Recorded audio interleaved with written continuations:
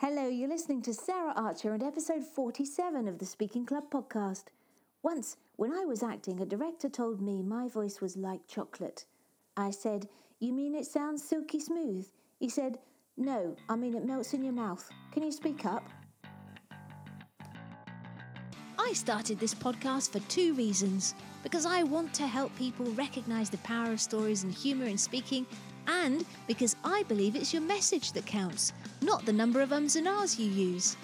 There are some organisations that want to create robot speakers. They want you to sacrifice your personality in order to speak perfectly. But I want to let you know that you can be yourself and a sensational speaker. So, if you want to be a speaker that connects and engages authentically through stories, a speaker that gives value as well as a great performance, then welcome home. Welcome to the show, and what a show I've got for you this week. Jay Miller is one of Canada's finest voice and speech coaches, and he works with actors, speakers and business people to develop the resonance and quality of their voice. I'm sure you're going to have some revelations in this show about your voice and how important it is to the power of our communications, whether we're simply speaking one-to-one or in front of an audience of thousands. Right, let's get to it then. A voice and speech coach who helps business people and performers to increase the impact of their message. Welcome to the show, Jay Miller. Hi, Sarah. Thanks for having me. So, first thing I wanted to know was, did you always want to be a voice coach, or was it something that you found your way to? Yeah, it was sort of a long, winding road. Um, Back in the Stone Ages, when I was younger, I wanted to be a classical singer.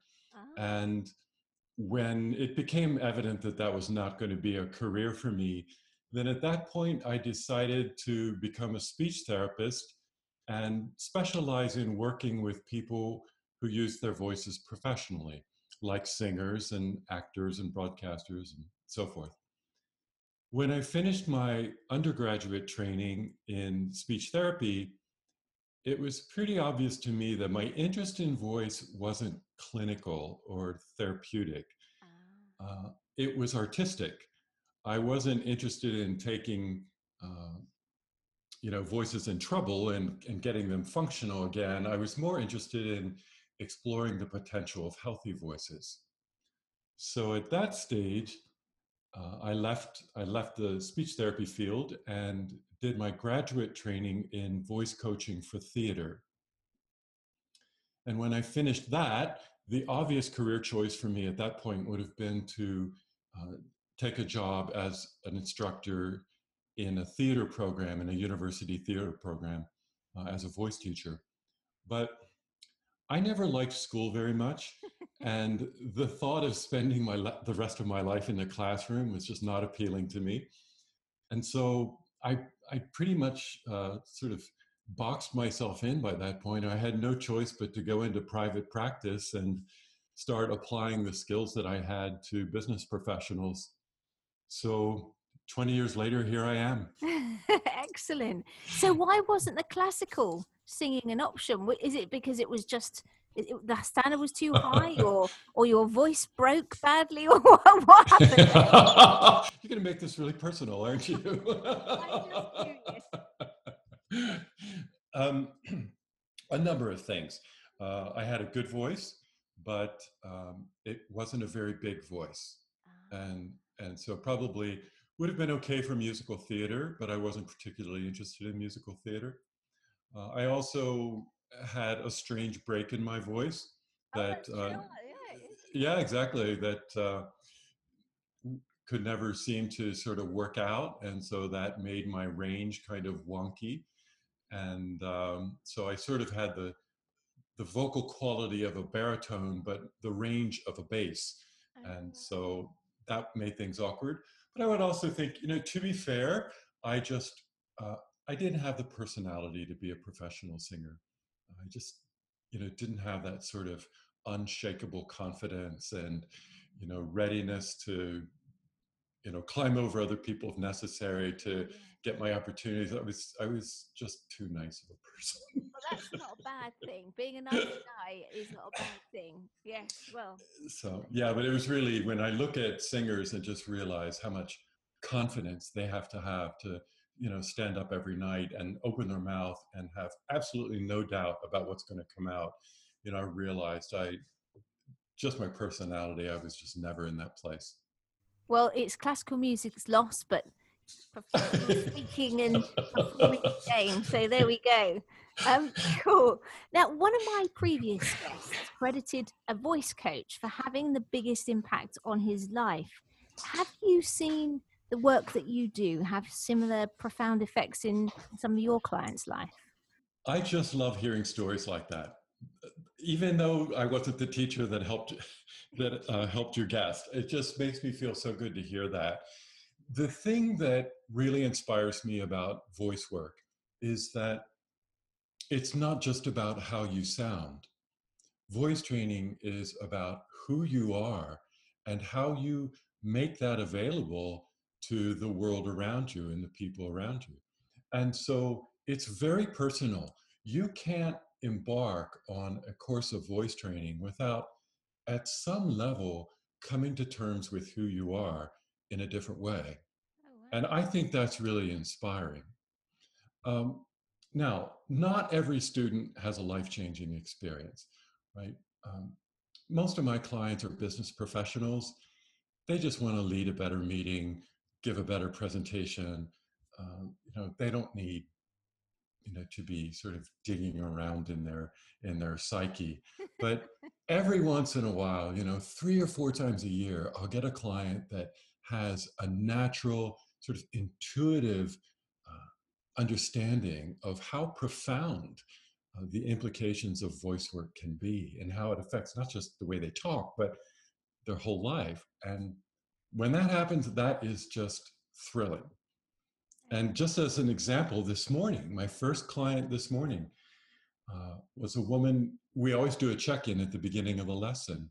And she's an entrepreneur out in California.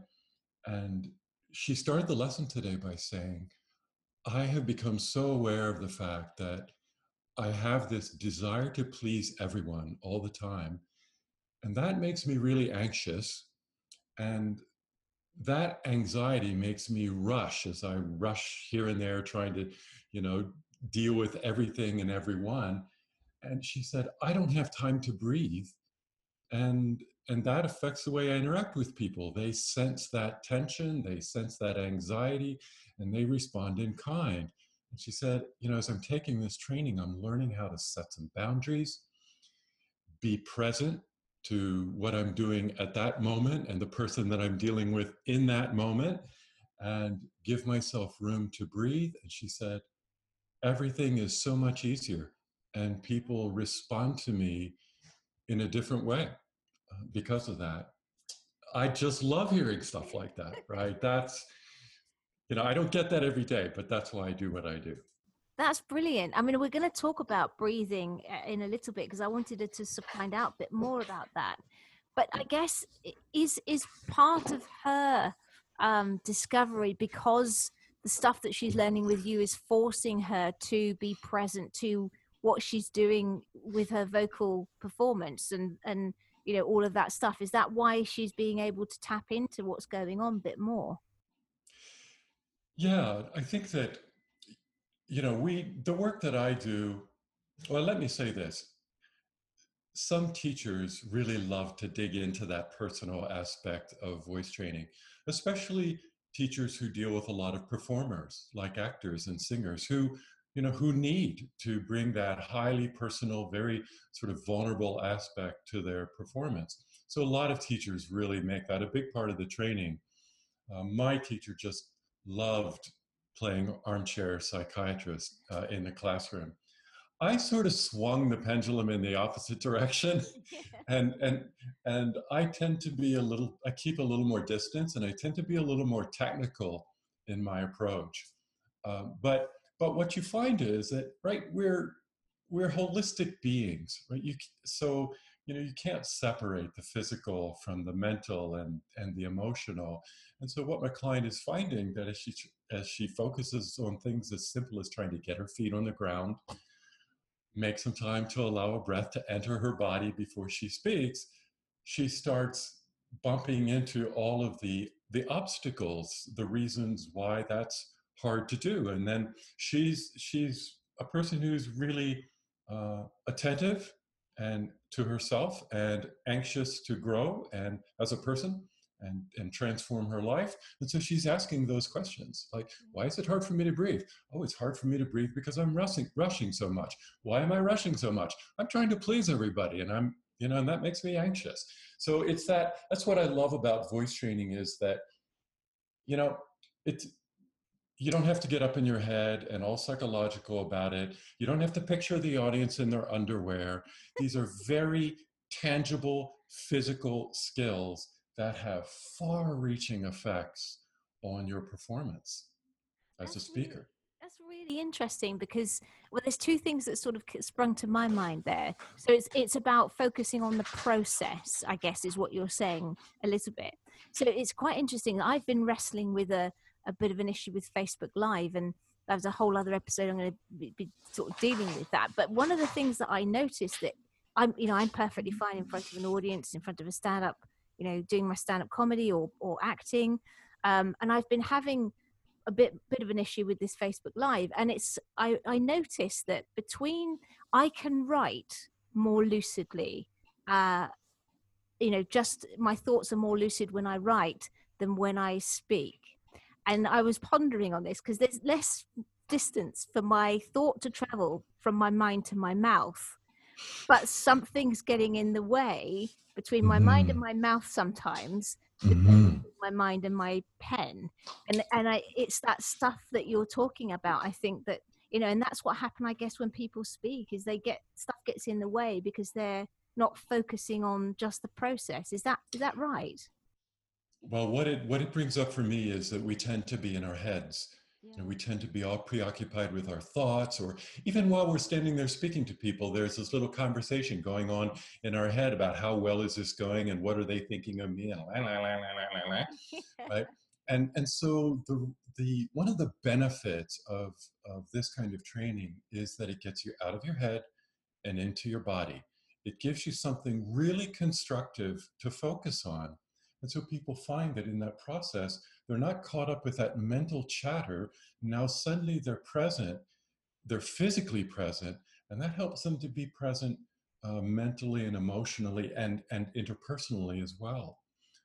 So that's what I think the wonderful thing about this work is, that it's so tangible, right? Everybody has a body, everybody has physical sensations that they can, but we're just not used to paying attention to that when it comes to communicating. Well, I guess for it's us, an instrument, isn't it? Effectively, it's an instrument, and we don't think of it that way. Whereas, I guess, working with someone like you, as singers, obviously do think about their voice as an instrument, but day to day we don't pay it that much attention. But it is, isn't it? That's right. We see communication as being all about thoughts and words, something we do with our brain and our mouth, and the rest of it never crosses our mind. And so that's actually a huge shift that we have to negotiate in voice training, is learning how to, okay, put the words aside. They're not important for now. Now it's important for me to see if I can relax my shoulders or breathe down into my belly, or, whatever the technique of the day might be. And that is a big, big shift. Now, there are some people, I guess, that are blessed with beautiful speaking voices, naturally, and probably, I guess, a lot of them end up on the radio or whatever. But is it possible to develop a voice to that sort of rich, silky, that musical, I guess, back to instrument again, or are we stuck with the voice that we've got? To some extent, we have to work with the instrument that we were born with and that we grew up, that our genetics have given us, to some extent, right? But I like to say that everyone has the potential for a good voice. Assuming there's a healthy instrument there, Yeah. everyone has the potential for a good voice. And by good voice, I mean a voice that's strong, clear, a voice that is musical and engaging for people to listen to. I think everybody has that potential. Now, we're not all going to sound like Jeremy Irons or Judi Dench. We're not all going to sound like Morgan Freeman or Meryl Streep, but we all have that potential for our own version of that compelling, engaging voice. And the things that get in the way of our voice usually aren't unchangeable physical obstacles. They're bad habits, lack of technique, nervousness and skill, all these things that tend to close us down right at that moment when we're trying to open up and make ourselves available to other people. Wow, that's brilliant. And I guess that's the things that you work on in when you work with people. Brilliant. That's right.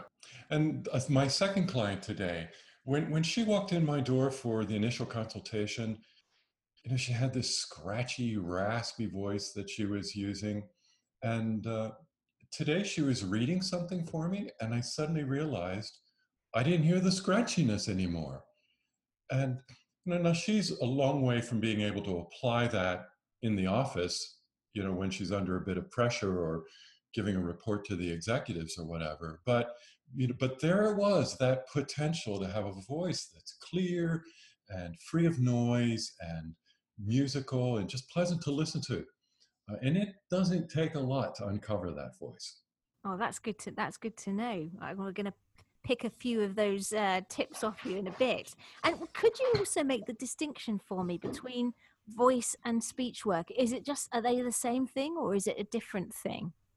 Not many people ask me that question, and I'm glad you did.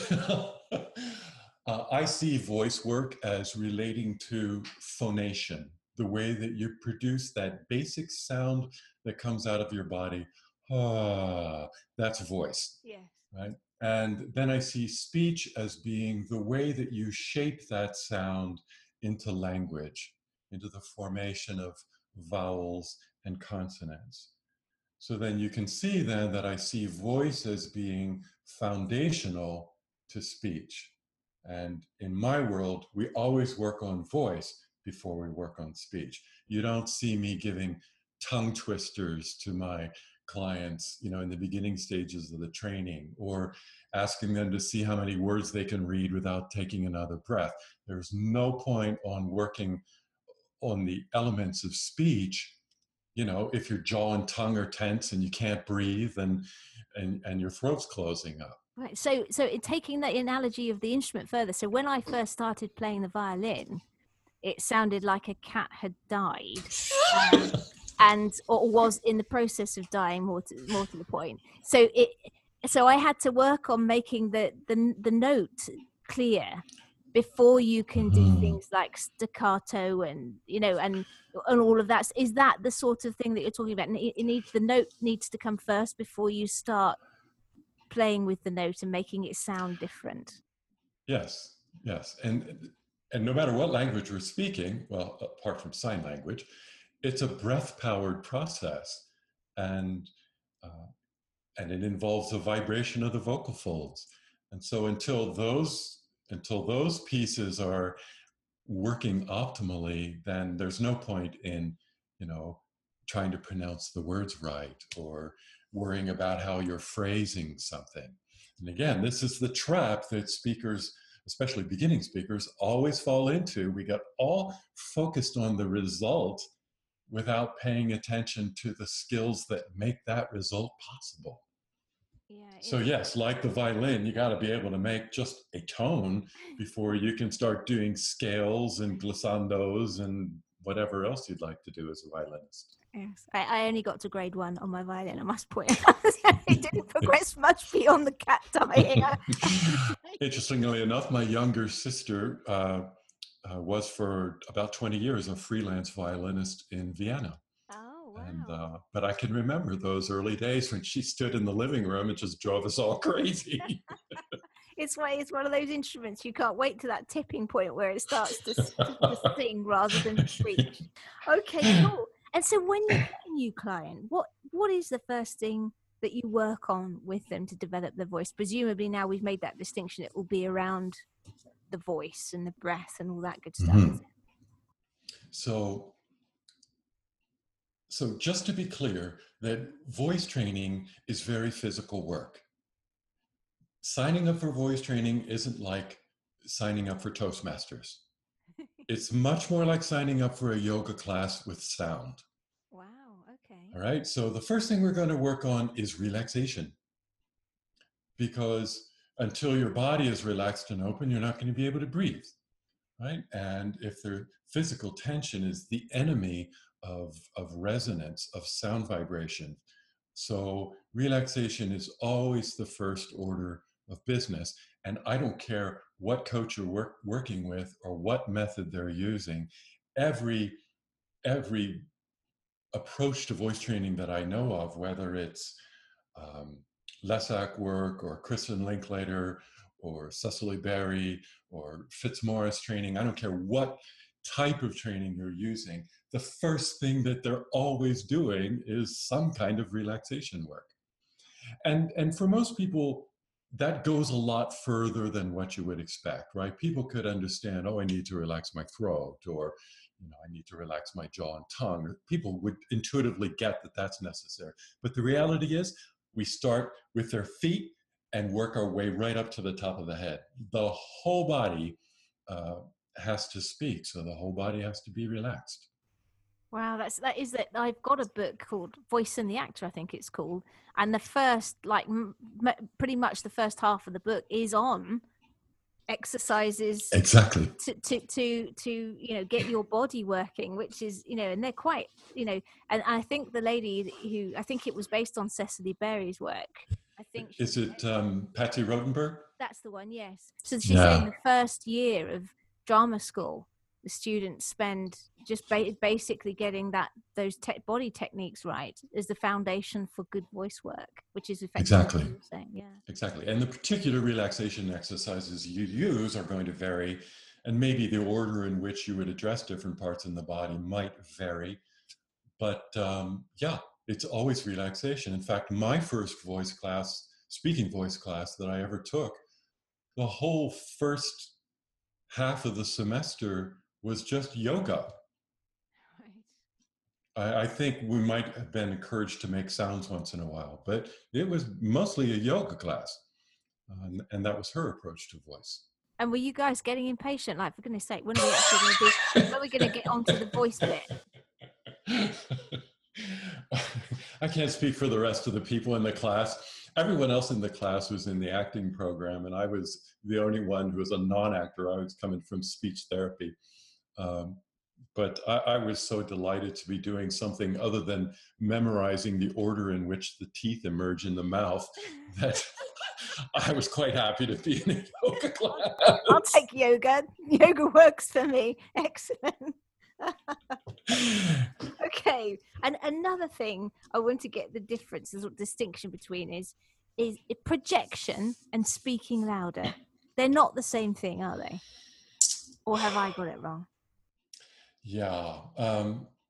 Let me say this first, and I'm not sure I can answer this question in a way that's going to make sense, but I'll do my best. Okay. First of all, I don't use the word projection in my training. I don't talk about projecting the voice because I think the word projection is just loaded down with so much baggage for the average person. I think, we think of we think of working at it, throwing our voice to the back of the room, pushing our voice out, or whatever the case may be. And working is always counterproductive to good voice. Because working implies muscular activity. And what do muscles do? They contract. Well, contraction then implies that you have less space to work with, less space available for breath, and less space available to vibrate with sound. And so I never talk about projection. Uh, First of all, we just work with what's the amount of sound you can just produce with a sigh of relief. Hey, no more energy than that. In their first month of training, even beyond the first month, if they're working harder than a sigh of relief, I'm correcting them. Oh, wow. So projection, at least, is a sort of a dirty word for me, although I realize that it's what most people can relate to. So if by projection we mean the ability to fill a room, whether it's a small room or a medium-sized room or a large room, the ability to fill a room with our voice without losing our voice after 10 minutes, what I like to talk about is just finding more space. Right? We're not trying to make the right thing to happen. If you need more from your voice, then you need to find more space to vibrate with sound. You need to open up more and allow that sound to travel. Right? You can't push sound vibrations through the air. You can't push a wave along in the water. It's going to travel at its own speed. And the same is true for your voice. Right? All you can do is just open up and stay out of the way and let those vibrations travel. And so I talk at the advanced stages of training. In fact, it's usually the very last lesson that I do with people. I talk about this concept of inhabiting the space, this sense of being consciously connected to the space in which you're speaking.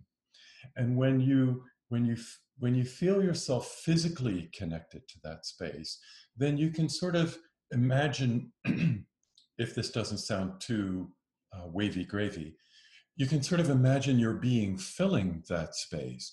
Then you don't have to push your voice to the back of the room. You just have to allow your voice to vibrate in that space that you're already inhabiting. And so then the mechanical things like projection and the size of your gestures and all those things that we like to list that a good speaker needs to worry about, those things should all start to happen automatically and modulate themselves if you're connected to the space that you're in. So to circle back around to projection and being louder, yes, of course, if you're doing a battle scene in Shakespeare, right? Like you need to be loud, right? So I try to avoid using the word loud in my training, but there are times when you need to be loud. But for most people, being loud means just pushing harder. Yeah. And that is really anathema to the well-being and the optimal functioning of your voice. If you're going to be loud, yes, a lot of energy has to flow, but you need to know how to stay open and let that energy move without unconsciously sort of tightening up around it, because that's when the damage happens. Yeah, that's really nice way of putting it, because you're right. You do like your sort of projection is about constriction, that sort of picture of you filling the space. No, that's good. I like it. Right, good. And another thing, and again, this is sort of an advanced concept to work with, but I like to use the image of a fire hose. Right. With a fire hose, there's water moving at tremendous speed and tremendous amount of pressure coming out of that hose. If you stay out of the way, you can use that energy very constructively, right? But if you put your hand in front of the fire hose, you're going to get hurt. Yeah. Right? And if you think of the vocal tract being like that, if the vocal tract stays open and you stay out of the way, you can move a whole lot of energy through that passageway and no one gets hurt. But the moment something obstructs or closes or blocks, then someone's going to get hurt. And wet. Excellent. No, that's really helpful. Okay, so are there you've given us, I guess in that you've given us some helpful hints about picturing ourselves being open, but are there any other sort of simple exercises that we can do to increase the power of our voice? Here's what I need to say first. Yeah, is this a disclaimer, Jay? Whenever someone asks me, can you give me an exercise to increase the power of my voice? Or can you give me an exercise to make my voice deeper? Or, you get these comments on YouTube a lot, right? Can you please give me an exercise to help me slow down my speech or whatever? It sort of betrays a vending machine approach to voice and speech training. A vending machine, you put in your money, you hit the right buttons, and the product comes out the bottom. Yeah. Voice training isn't like that. Voice training is much more like raising a plant. Right? You take a plant, you need to provide the right conditions, water, light, some sort of nutrient source, soil, or whatever. And you have to keep those conditions optimal and just be patient and let the plant grow. And after a while, you've got this beautiful, luscious plant that people admire. Voice training is very much like that. You have to provide the right conditions. In this case, relaxation, breathing, and resonance are the conditions. You have to try to optimize those conditions, over a period of time, and eventually this voice starts to emerge that's beautiful and luscious and that people admire. So there is no one exercise, or not even 3 exercises, that can possibly cover all of the necessary conditions, or can possibly address all the necessary conditions. Having said that, okay, just managing expectations here. Having said that, if I was coaching you, if you had a speech to give tomorrow and I was coaching you on that speech, and I don't have 3 months to teach you how to breathe, I would probably focus on your back. I would try to help you relax your back, expand your back, breathe into your back, and get your whole back vibrating with sound. If we could accomplish that, and that's something that you can do in a fairly short period of time, then your voice is going to have more power, it's going to be deeper, and it's going to be more engaging. Now, of course, whether you're going to be able to do that under the pressure of a performance, well, that's a whole other story. Yeah. But again, there are no shortcuts in voice work, but I do find that working with the back is a bit of a shortcut. So I can give you a link that you can make available to your listeners. Yeah. That'll take you to a YouTube video I have that explains this concept of working with your back. I think the theme of the video is actually more around having vocal stamina and not losing your voice, but it does teach an exercise that you can use to explore, what the hell does this mean, working with my back? Yeah. Oh, that's great. Well, I'll definitely put that link in the show notes. Cool. Okay. Now I wanted to ask you about breathing. Why is breathing so important in speaking well? It's another one you're going to go, well. Where do I start is what I go for this one. The human voice is a wind instrument. It's powered by breath. And so I think it's safe to say that the quality of your voice, the quality of your speech, is never going to surpass the quality of your breath. So if the breath going into your body is small, intense, and shallow, the voice coming out is going to be small, intense, and shallow. Wow. If the breath going into your body is deep and full and relaxed, then the voice coming out is going to be deep and full and relaxed. I like to joke with people that I shouldn't call myself a voice coach. I should call myself a breathing coach, because it's just about all I talk about. Well, it's not true. I talk about relaxation and resonance as well. But, breath is just such a huge part of this process. In fact, I'll never forget hearing someone quote an ENT, an ear, nose, and throat specialist,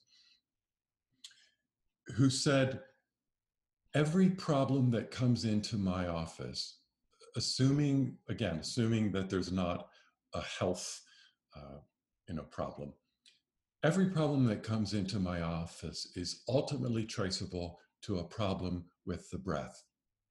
Wow. And in my 20 years of teaching voice intensively, I've never found any reason, any way to disprove that statement. If someone's speaking too fast, it's a breath problem. If someone's voice is too quiet and weak, it's a breath problem. If someone's voice is too shallow and sounds too high, that's a breath problem. So, assuming that everything's healthy and a person's not dehydrated or whatever, whatever challenge we're facing with the voice is ultimately in some way connected to a problem with how we're working with our breath. It's so interesting, though, isn't it? Because we must come into this world, you know, as babies, breathing in the way that we should. So what happens between then and becoming an adult? Because you don't sort of think, I don't give a thought to my breath, you know. I might think, oh, I'm a bit short of breath, you know, after exercise or whatever, but I don't think, oh, I'm going to go for a shallow breath or I'm going to go for a deep breath. I just breathe, you know. But somewhere along the line, we must be, I don't know. I don't know. I can't see how, because you don't think about it. You don't think that you're picking up bad habits, but we must be if we're doing it That's wrong. right. That's right. You know, you mentioned Patsy Rodenberg earlier. Her first book, The Right to Speak, as I recall, the whole first third of that book deals with all of the personal, psychological, and emotional reason why we can't talk well, and you know, and by connection, breathe.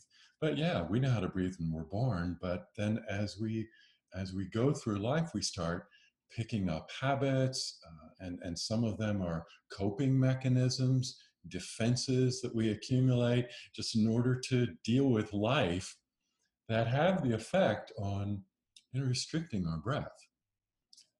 And Even like posture though as well, because I think, you know, I could sit up straighter, and I suppose even things like, you know, if you're a bit hunched over and stuff like that, it must affect your.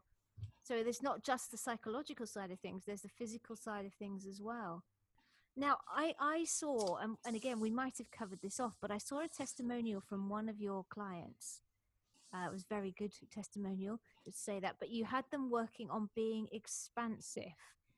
Is that what you were talking about before, about inhabiting the space? Is that what you called it?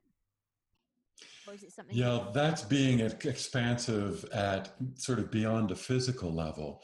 But, you know, it starts in your body. It always starts in your body. So if you want to find more voice, the famous tenor Enrico Caruso said, if you want to find more voice, then you have to find more resonance, right? You have to find more space to vibrate with sound. You need to.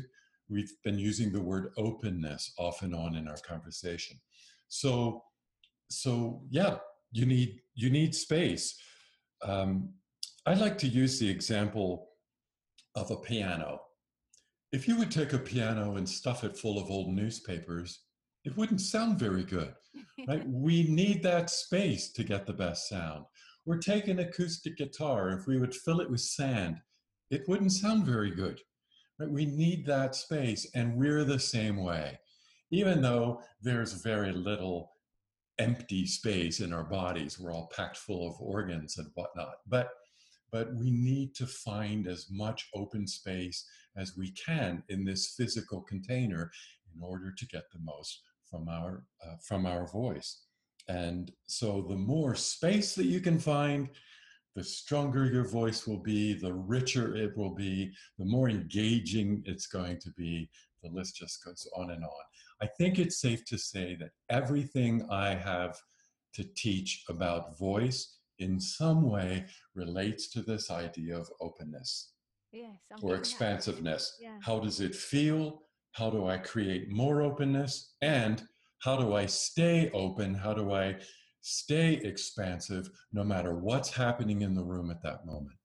Yeah, that's really good. And I guess that's why if you know, people who have anxiety about speaking, it's just the opposite, isn't it? Everything closes up, and then it becomes a sort of a spiral effect. That's really why I think you know, overcoming this might, for a lot of people then potentially, and I'm just thinking on top of my head here, is that doing this work with you may help overcome that sort of anxiety, because they've got that other thing to focus on potentially.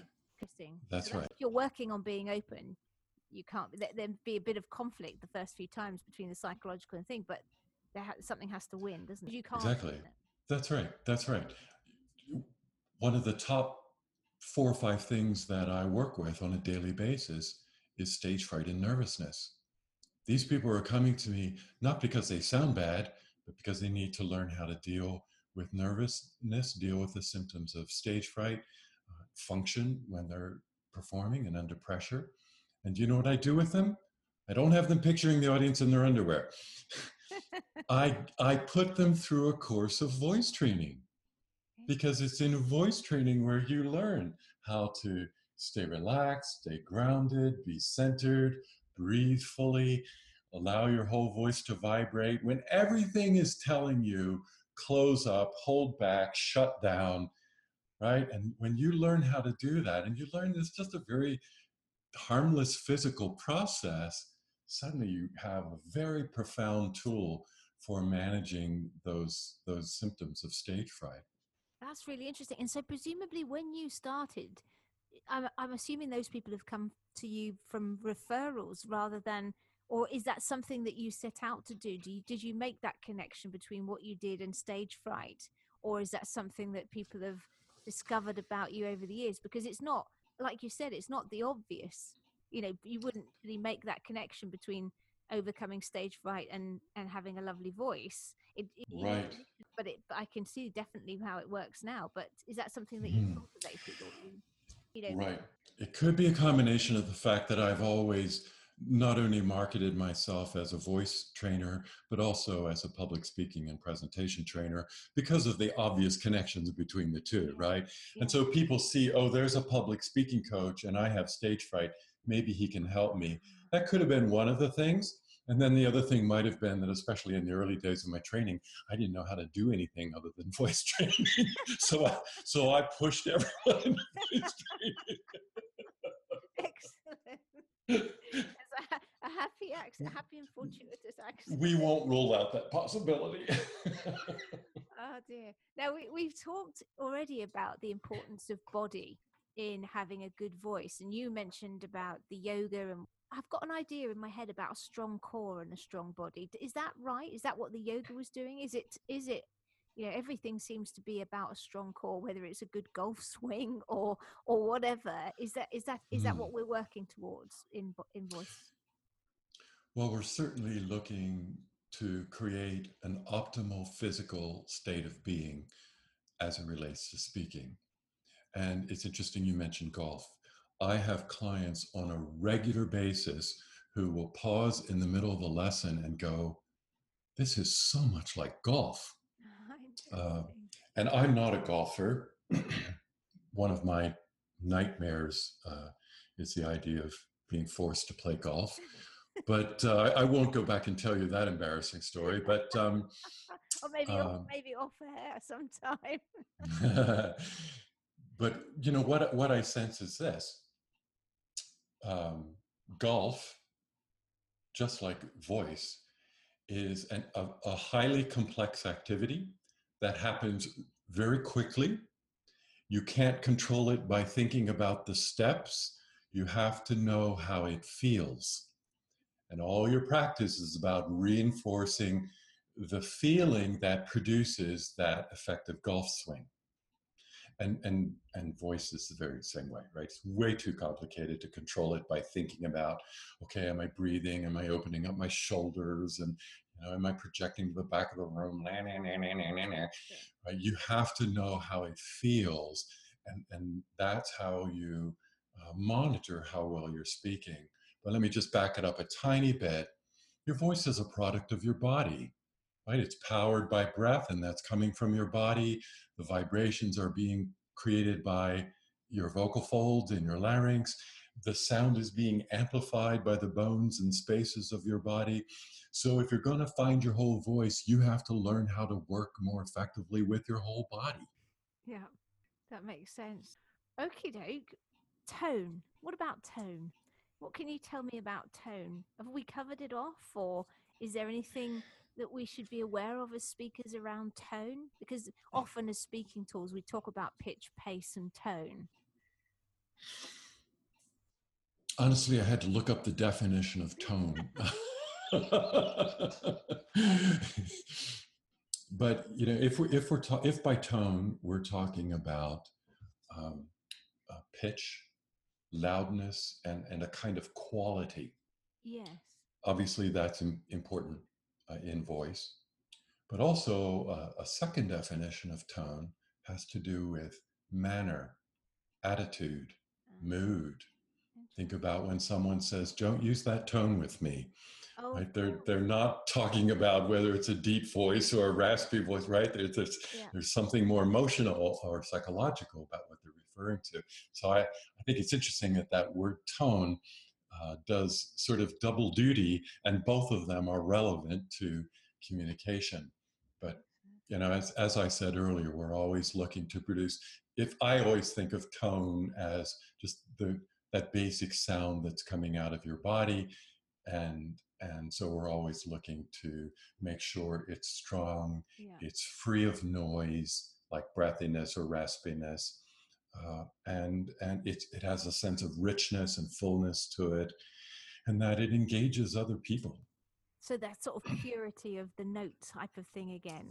That Right. But yeah. again, we want to be careful that we don't start getting focused on tone, which is a result, instead of focusing on the technique, Yes. which will automatically produce your optimal tone. Right, I'm with you. Like, yes, back to the golf swing. The ball flying through the air is a result of all the other. Good. I'm with you. Excellent. That's a Okay, great analogy. I've got a question for you because we had a political party leader in the UK who had a very nasal quality to his voice, and it made it challenging to listen to. And I think he didn't win the election, he lost the election, and I have a feeling that part of it, we talked about, often people talked about his charisma and not having that sort of presence, but I wonder if his voice put people off as well. And is there something he could have done about that? Mm-hmm. Yeah. Yeah, absolutely. Although I would say, in my experience, that politicians who are working at that level very often just don't have the time and the space in their life to do something like voice training. I mean, they're happy to work with you when they're in the room with you, but they're not going to practice every day. That's just not going to happen, right? No. So, but having said that, nasality is, well, another thing I want to say before I get into the technical part of this is there's a communications company in Austin, Texas, and if I think hard enough, I could tell you their name. But they did a study. They're very much into sort of the scientific aspects of public speaking and communication.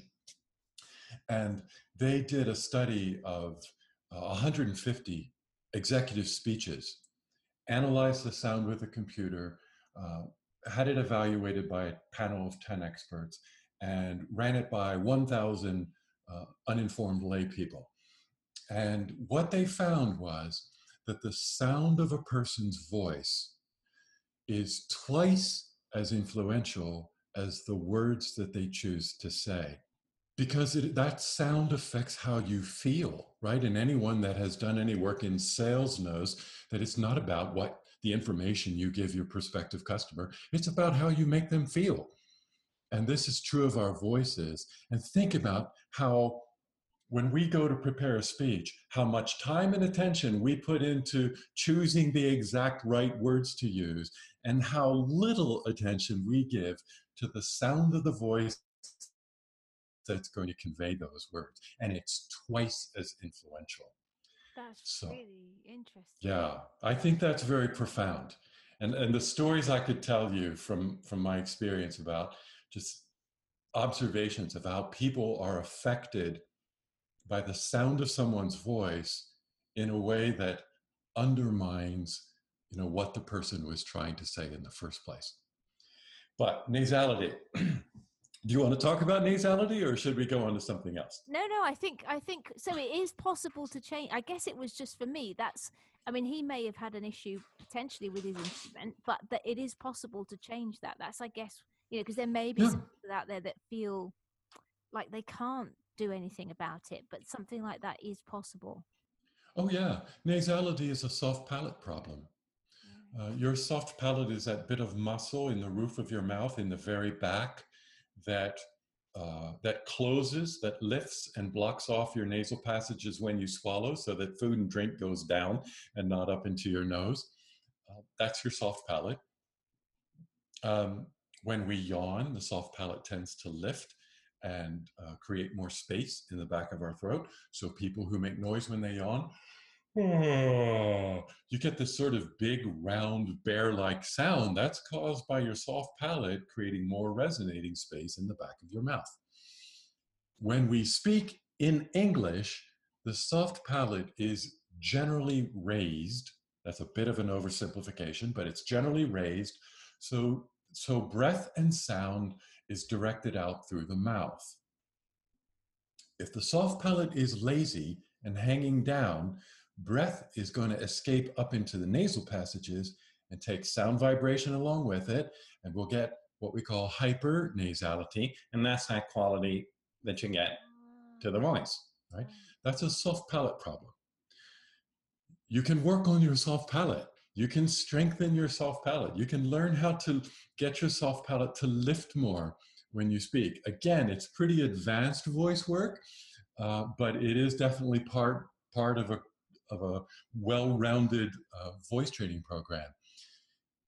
Most people, or let me say this, a lot of people come in to me and say, oh, I think my voice sounds nasally. Some of the times they're not actually nasal, they just don't like the sound of their voice, and the only word they have to describe it is nasal. That's one thing. But then some people are nasal. But there's nothing you can do about that until A, you can feel the difference between a sound that's resonating in your nose and a sound that's resonating in your mouth or in your pharynx, and B, until you learn how to control that little muscle in the back that can block off the nasal passage and create more oral resonance as opposed to nasal resonance. Now, let me also say this. We need a certain amount of nasal resonance in the voice. Too much nasal resonance is called hypernasality, and that's that quality to the voice. We don't want that. If you have no nasal resonance, that's hyponasality. And that's the way you sound when you have a cold and you can't say your M's and your N's because your nose is blocked. Right now, we don't want to sound that way either. Right? So what most people don't get is that we actually need some nasality in our voice in order to sound, I hate to use the word normal, but right, that we need a certain, but there's a balance, right? We don't want too much, but we also don't want to have none at all, because that doesn't sound good either. So that's what I have to say about nasality. Yeah, no, that's really helpful, and I love those. I'm seeing all little sort of puppet cartoon characters coming into the show. Many years of soft palate practice. Yeah, it does. It's amazing. It's absolutely fascinating what you're sharing. Okay, besides the obvious difference in pitch, do you find there are differences between men and women in how they use their voice? Can I talk about the negative side of it? Yeah, I think a lot of women struggle, and I wanted to see if you've had some examples of this, and also from your clients, what impact their voice has had on it. I imagine that, much like I guess with the politician I was talking about, it can affect women in terms of their career and their confidence. And I guess it was that which I was sort of trying to get to. Yeah. Okay.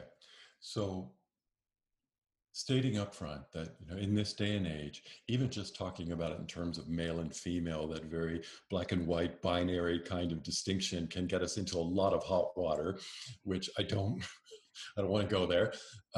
So when I use the term men's voice and women's voice, I understand that there are a lot of things in between. And also, I'm also speaking in generalities. When I talk about the problems that women typically have with their voices, doesn't mean that men can't have those exact same problems. I'm just talking about what I've seen typically in the 20 years that I've been working with a couple of thousand people. So since you mentioned it, let's start with the problems that women typically have. First of all, a voice that sounds too high. That's usually a resonance problem. It's a result of, got to get my headphones out because it makes it hard for me to do this. It's a result of too much oral resonance. So the voice is primarily up in the mouth, and that makes the voice sound really high and young, right? So that's very typical for women. I think for men, when they go through puberty, uh, their voice often changes so drastically that they don't have the option of staying with their old voice, right? They're forced eventually, sooner or later, to take on a new voice. And that's just nature sort of imposes that on the male voice. But women, that voice, that change is a lot more subtle. And I think it's easier for them to stick with the familiar habits of the little girl's voice, even into adulthood. And so I typically run into, 20, 30-year-old women who sound like they're 12. So that's one, big issue. I didn't even know that women's voices broke at all. I guess must do. There, I understand that there is a change that happens in the female voice, but it's much more subtle than what happens in the man's voice. Okay. Yeah. And that's about all I know about it. If only you stayed on that speech therapy course longer. Yeah, exactly. I should educate myself, shouldn't I? Okay. The other thing is a voice that lacks strength. So it's very common to see women who are soft-spoken, speaking in pretty small voices. Upspeak is very common in female voices. So that tendency to inflect the ends of sentences up. So na na na na na na na na na na na na na. That is a marker of feminine speech. But not just that. Canadians do that. And I've just learned recently that Australians do that a lot. Yeah, I think it came from Australia originally. Well, I read an article where they were saying that that's sort of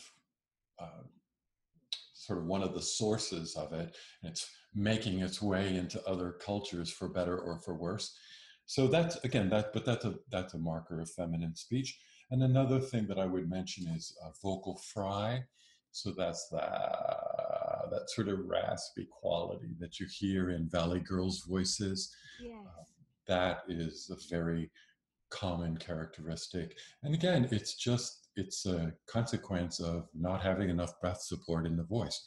And so instead of getting a clear tone coming out, we just get this blah sound that's coming out.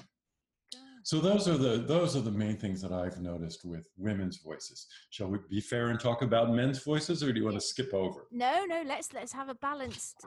Okay. Then what's the issues with them? One problem that I commonly see in men's voices is they're just talking too damn low. They're speaking on a pitch that's just way too low for their voice. There's so much cultural pressure for men to have deep voices.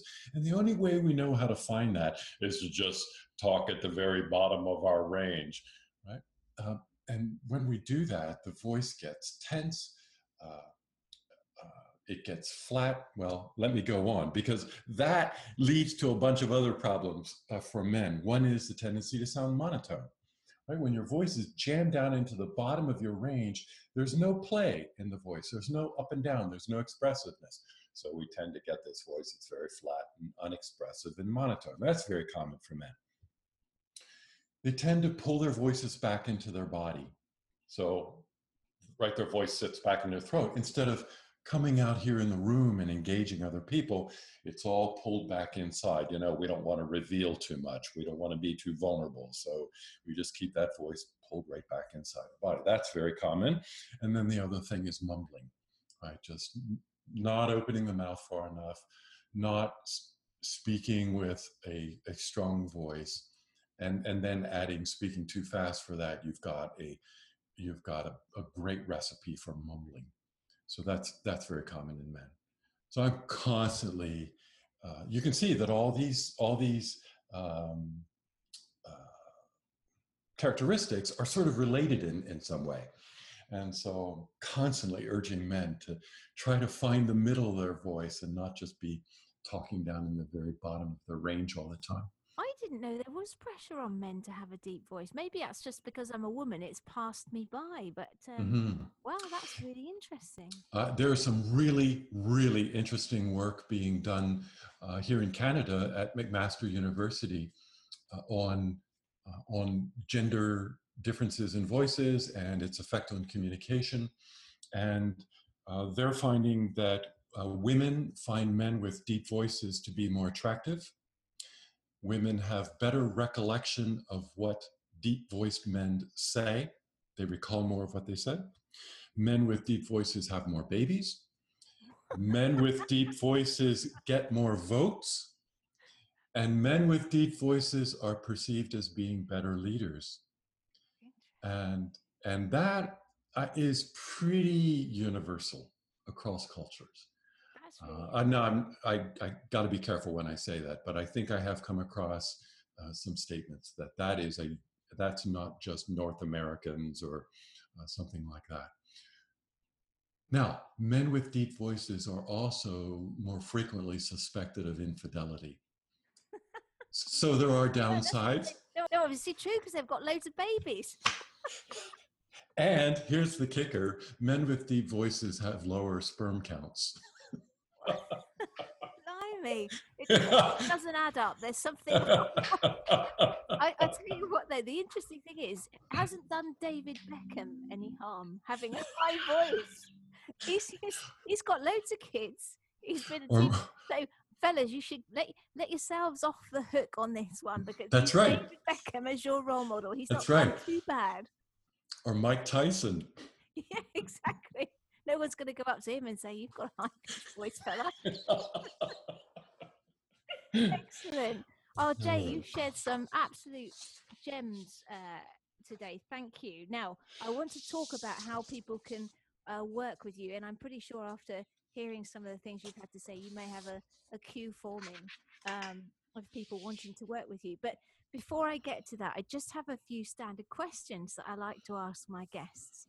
The first one, now I don't know if you've done much speaking yourself. I would assume people want to hear you speak on these things. But if you have, what is the best thing speaking has done for you? Apart from give you lots of clients, I suppose. Actually, I don't get a lot of clients from speaking engagements.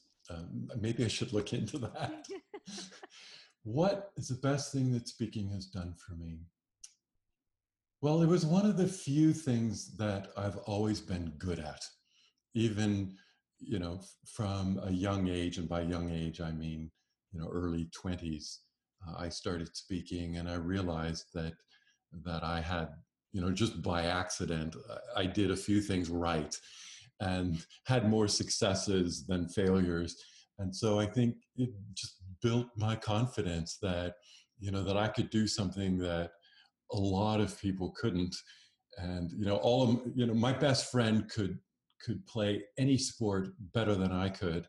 And when I tried to introduce him to something that was new to him, he beat me at that too. Oh, yeah. And so, with that kind of an experience, it was great to just have something that was useful and that other people admired, and it built confidence. Good. I think that's probably the first word that comes to mind. It built confidence. Brilliant. Now, my next question is normally, what's your worst speaking gig? But now I'm going to have to go back and find out about this golf story and put it in this slot, just because you mentioned it. So what happened on your golf story? As long as it's clean and it doesn't involve swearing, we're good. Yeah. It's a long story and maybe not all that interesting. Okay. I grew up on a farm. Golfing was not part of our culture. And I was not athletic to start with, right? And so I was in my probably around 30 before a bunch of my buddies decided they were going to go chip and putt. Do you know what? Do you have that? Putt, we call it here. Yeah. Okay, yeah. It's not real golf, but it's just sort of a condensed version of it. That was the first time I'd ever touched a golf club in my life. So there we are, standing at the sort of the launching point, the tee-off point, I guess you would call it. And we're in a line, right? There's people ahead of us, people behind us. We got to be our turn, and all my friends teed off, and I must have swung like 5 times and couldn't hit the ball. And there are all these people lined up behind me, waiting to get started, waiting for me to hit this ball. It was one of those moments when I thought the only way out of this is to kill myself somehow. It was awful. And I have never touched a golf club since. It's understandable. You need a good golf coach, like a voice coach. Anything's possible, Jay. Private and one-on-one. There's a reason why I don't like group voice. Oh dear, excellent. Oh, thank you. And you asked worst speaking gig? Yes, go on. Yes, let's have well, that. I can tell you one of my worst experiences. It goes back a long way. Doesn't mean I haven't had some bad ones in between, but the one that always comes to mind, first of all, I was in my 20s. I was giving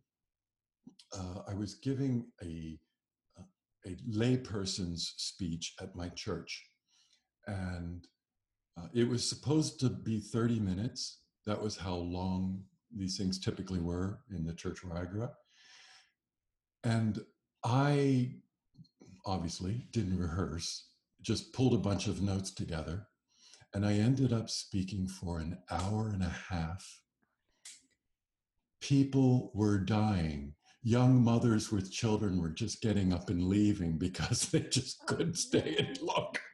And I didn't know how to stop it. I still cringe when I remember that experience. Oh dear. Bless. So rehearse. Yeah. Yeah. I'm crazy about rehearsing these days. Hit your time slot for sure. Oh, blimey. Thank you for sharing that. Thank you. Right, something maybe a little bit easier. What's the best book you've ever read? That's a terrible question to ask me. I'm serious. Anything, the top whatever, my favorite food. Oh, goodness. Can I just narrow it down to like the best speaking book I've ever read or something? Of course, you can, yes. All right. There's a book called Trust Me. Trust Me by Nick Morgan. I think he teaches at Harvard. And I think he coaches presidents. But when I read that book, and it's been a few years now, I felt like someone had just plagiarized stuff that I was talking about all the time, but in a good way. Yeah. It just, he talks about the four main aspects of speech. And the first two are openness and connection. What's the best bit of business advice you've ever had? My very first business coach taught me how to do follow-up. Ah, yes. Yeah. So up to that point, if someone would call me, I'd return their call, of course. But if they didn't call me back, that was the end of it. And if someone would send me an email, I would email them back. And if they didn't respond to that, then they weren't going to be my client. And my attitude was, if they want to work with me, they'll get in touch. So my first coach told me that you need to try more than once. And my business exploded. So, I went from having, 2 or 3 clients a week to having 20 clients a week. The fortune's in the follow-up, isn't it? I guess that's what they say. Well, and now I know, I've been knocked around long enough to know that the average person has has to be exposed to you like 5 times before they take action. So I wasn't even doing that much. That's brilliant. That's a good one. Right. Final question. If you could choose anyone, and they can be dead or alive, fictional or non-fictional, who would you choose to be your mentor and why? Too many possibilities. Don't worry about offending people. We'll put a caveat. If Jay doesn't say your name and you're alive, you were in the mix, but I put him on the spot. Who would be my mentor? Oh man, I'm just buying time by repeating the question. Let me just answer it this way. It's not really an answer to your question, but it's my best attempt. When someone mentions the word mentor, I think of my very first voice teacher, Jay Stinger. He had a profound effect on my life.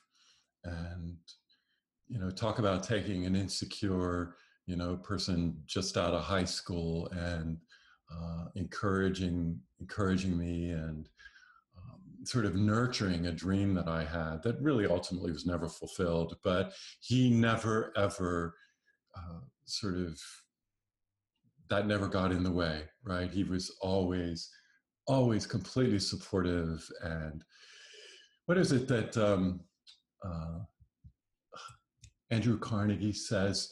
Be hearty in your approbation and lavish in your praise. And Jay Stinger embodied that. And it was an amazing experience for me to work with him. Sounds like the perfect answer. Sounds like all right. It's like swinging 5 times at the chicken ball. Now, Jay, you have been an absolute delight, and I want to thank you so much for all the stuff that you've shared, which I'm sure is actually going to make an impact on people who are listening. And how can people work with you? Where's the best place to go? Now, I know you've got some courses as well, so people can work with you one-to-one. But there's also some other stuff that you've got that maybe people can pick up. Where can they get hold of you and this stuff? Okay, let me quickly talk about the options from least expensive to most expensive. Yep. So there's my YouTube channel. So my channel name is Voice and Speech, all one word or something like that. But I've got 70 videos up on YouTube on all sorts of topics related to voice and public speaking. So you can always browse around through there, and I'm sure pick up nuggets here and there. I also, on a monthly basis, I offer free mini courses. So I alternate. Next month is going to be a mini course on helping people who need to strengthen their voice. The month after that is going to be a mini course helping people who need to speak more slowly. So those are week-long mini courses, and I offer them. They're not constantly available. You have to enroll and go through the course. So I jump back and forth. 1 month is Strong Voice. 1 month is called Pacing Yourself. So that's free, and that doesn't obligate you to anything. And I really do try to deliver value in those mini courses. Then I have an online course that people can enroll in. The cost of that is $197 Canadian. And that's called Your Strong Voice. It's specifically geared and focused for people who need stronger voices. But it would also be good for anyone, whether they're trying to slow down or deepen their voice. It's really just a basic course of voice training. So it would be useful for pretty much anyone who's just looking to get a good, well-rounded foundation in voice training. And I think for your clients, Sarah, your listeners, I'd like to offer that course at a 15% discount. So I'll provide you with a sales page link that will make that available if people are inclined to go that route. That's brilliant. I'll make sure we put that in the show notes. That's great. Thank you, Jay. All right. And then the other thing is working with me in person, one-on-one. And that usually starts with an initial consultation. And the cost of that is 99 Canadian. And that just gives us a chance to talk about how voice training works. We do some assessment, and I do 15 or 20 minutes of actual training with them in that meeting so that they really have a good feel for what they're getting into and whether or not they want to proceed with weekly training. That is brilliant. Well, I will put the link to the YouTube channel, and presumably, okay, can they get on the free courses from your website, Jay? Is that how they'd access those, or would it be different? On my website, there's an opt-in form where they can put their name on the list to be notified when the next course is being offered. Brilliant. And are you on Twitter or? I am, but it's not really my social media platform of choice. which is yours. Where can people find you? Well, first of all, YouTube. I feel like video is just the best way for me to share my knowledge with people. Brilliant. So we'll focus on YouTube. That is brilliant. Well, as I said, you've been a delight, Jay. You're lovely, very very nice guy, and obviously that comes across very much in your person as well. Thank you so much. And yeah, I really appreciate you taking the time to share that stuff with us. Thank you, Sarah. It was my pleasure. How about that then? I learned loads, and I shall certainly be paying more attention to looking after and developing my voice. Please go and check out Jay's free resources, and if he's convinced you, like he has me, that perhaps you're not using your voice to its full potential, then check out Jay's course with the Speaking Club discount, or book a Skype session with him to work more intensively. Thank you so much for joining me. I hope you enjoyed the show, and if you're not subscribed, make sure you do so you don't miss an episode. And if you do enjoy the podcast, please leave a review and spread the word wherever you're listening. And I will catch you next week. In the meantime, don't forget to grab your life by the nuts and get cracking. If you want to discover how to create a killer pitch that makes you or your business stand out from the crowd, then you'll want to grab your copy of my book, Straight to the Top. It will help you clarify your USP, your business story, who your target market is, and what will make them buy. You'll discover how to get the edge on the competition and position your offer for success. You'll also get proven elevator and investor pitch frameworks to use for maximum impact. To get the book for free plus lots of extra bonuses, you just pay shipping and handling. Go to standoutpitch.com today.